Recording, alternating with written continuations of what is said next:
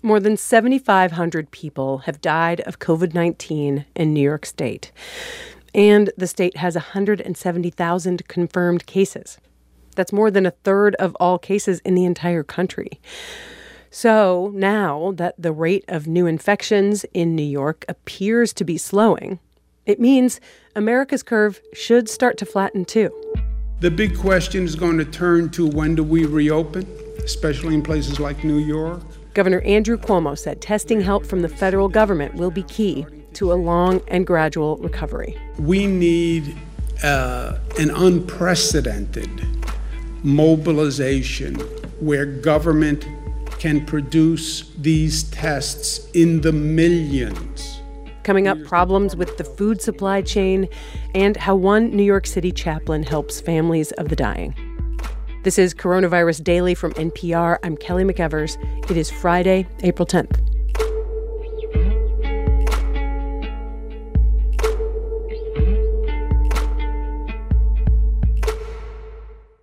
I'll stick around. We'll answer questions later. I want to start with Deborah Birx, please. Dr. Birx. So here's a big headline from this week.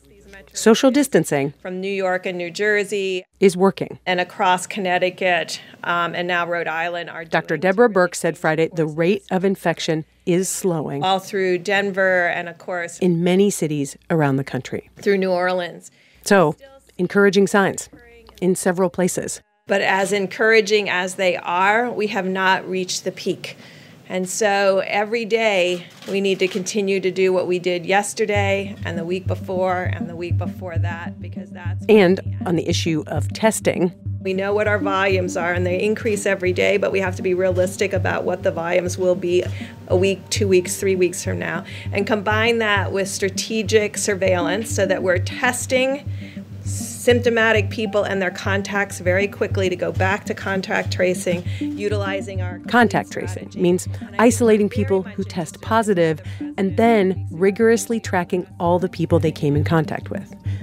Right now, Dr. Birx says there are simply too many cases to do that everywhere, and the limited number of tests is just too valuable a resource. And now we're trying to really see how strategically that very valuable resource can be utilized around the countries to create a mosaic of testing combined with surveillance. Can I ask about the new federal projections? There's a reporting today that new federal projections suggest... Parts of the food supply chain in this country are breaking down. It's not just that some grocery store shelves are empty. It's that there's quite a bit of food that can't get to the people who need it the most. NPR's Dan Charles explains what's happening. In normal times, America's food delivery system is amazing. So much food moving from farm to table so cheaply. And Jay Johnson, a vegetable broker in Immokalee, Florida, is one of the people who makes that system work. Buying from farmers, selling to stores and restaurants. You're getting text messages and emails and phone calls all day and all night. Like, what's your price on this? How many of this? What's the grade? Can you do a better deal? You know, you're doing all these micro negotiations throughout the day. And then on Tuesday, March 24, the phones stopped ringing. Wednesday, the 25th, super quiet. Thursday, now we're getting nervous. His most reliable customers, chain restaurants like Applebee's and TGI Fridays, they closed for now. The companies that make food for schools didn't need it anymore, nor did cruise ships. All the places that people in the industry call food service. And it happened right when Florida's cucumbers and tomatoes and green beans were ready for harvest. Now you're sitting there with all this production, perfect weather, and everyone's like, oh no. He called up a vegetable growing couple, Kim and Mike Jamerson, near the city of Fort Myers. I'm like, this is not good. We're in trouble here. And it's to the point where I'm going to fill my warehouse up and I'm going to have to tell you to stop picking. And that's when Kim Jamerson told workers to stop picking fields of yellow squash because harvesting takes money. We cannot pick the produce if we cannot sell it because we cannot afford the payroll every week. In other parts of the country, it's happening with milk. Schools aren't serving milk. Pizza Hut doesn't need as much cheese. Grocery sales are up, but not enough to fill the gap. So some milk co-ops are refusing to take all the milk that the country's cows are producing. Farmers are just dumping it instead. It's even more extreme for Florida's tomato growers. They sell 80% of their crop to places that are now shut down.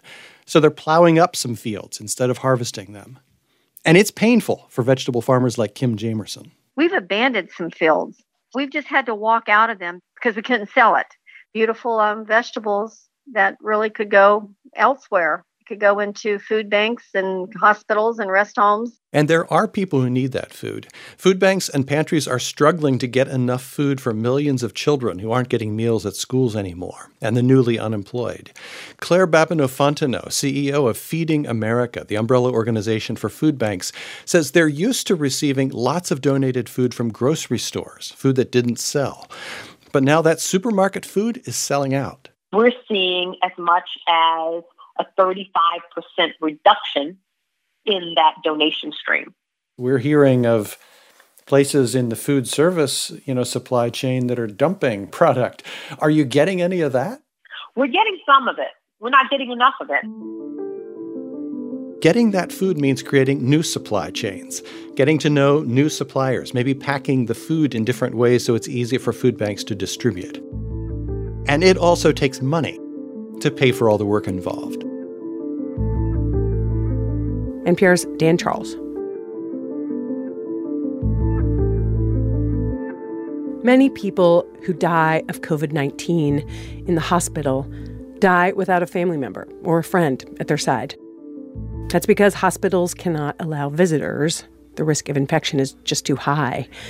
So for many families, their final connection to a dying relative is through a nurse or a chaplain, like Rocky Walker.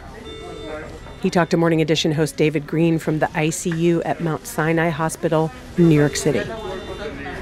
For the patient, my role is non-existent in their final hours because the way this virus works, they have been incapacitated usually for at least a day or two before it's the end.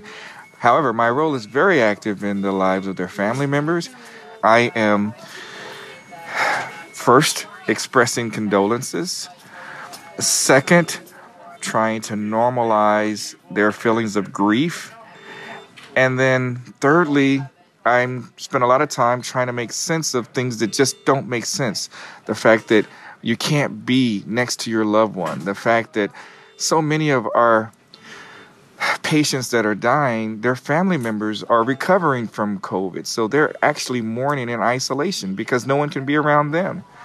And having to normalize that or comfort and console them in that time. How do I help a father tell his children, his young children, their mother isn't coming back, and walking them through that?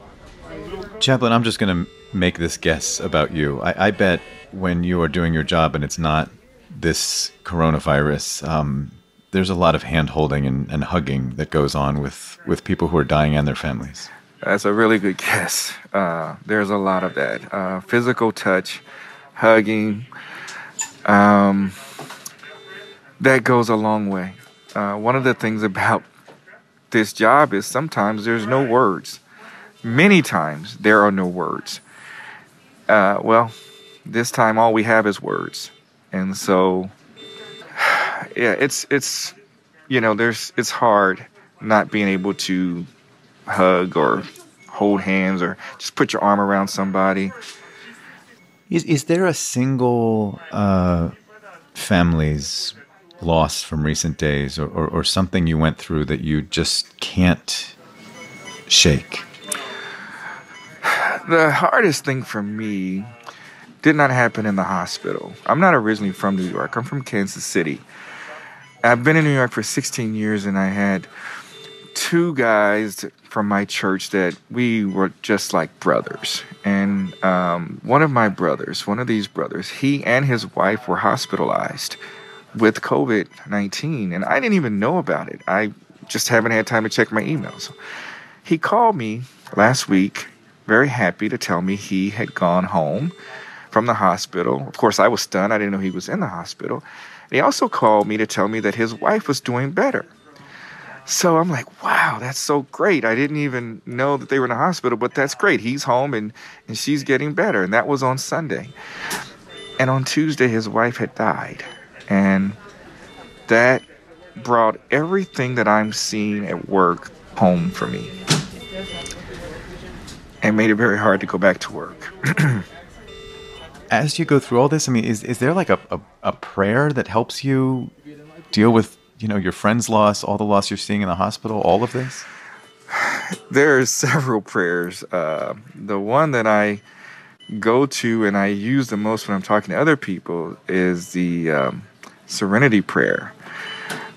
But I speak to myself every day. My daughter, my sister, and I, we read Psalms 91 every single day. And the part that I find the most comforting is when it says that this plague will not come near you. His angels will bear you up so that you don't even dash your foot against a stone. And that is, I'm living that.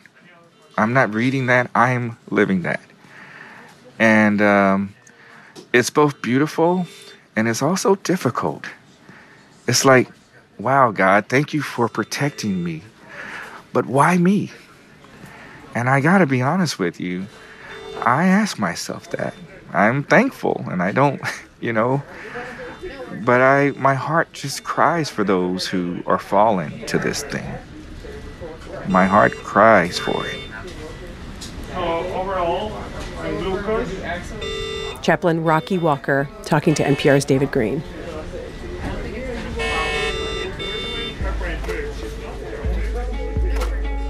For more on the coronavirus over the weekend, you can stay up to date with all the news on your local public radio station. Tomorrow on this podcast, we will have a special episode with public health experts and NPR journalists answering listener questions about this pandemic. You can also sign up for our daily coronavirus newsletter, The New Normal, at npr.org/newsletters. This podcast is produced by the great Gabriela Saldivia, Ann Lee, and Brent Bachman, and edited by Beth Donovan. I'm Kelly McEvers.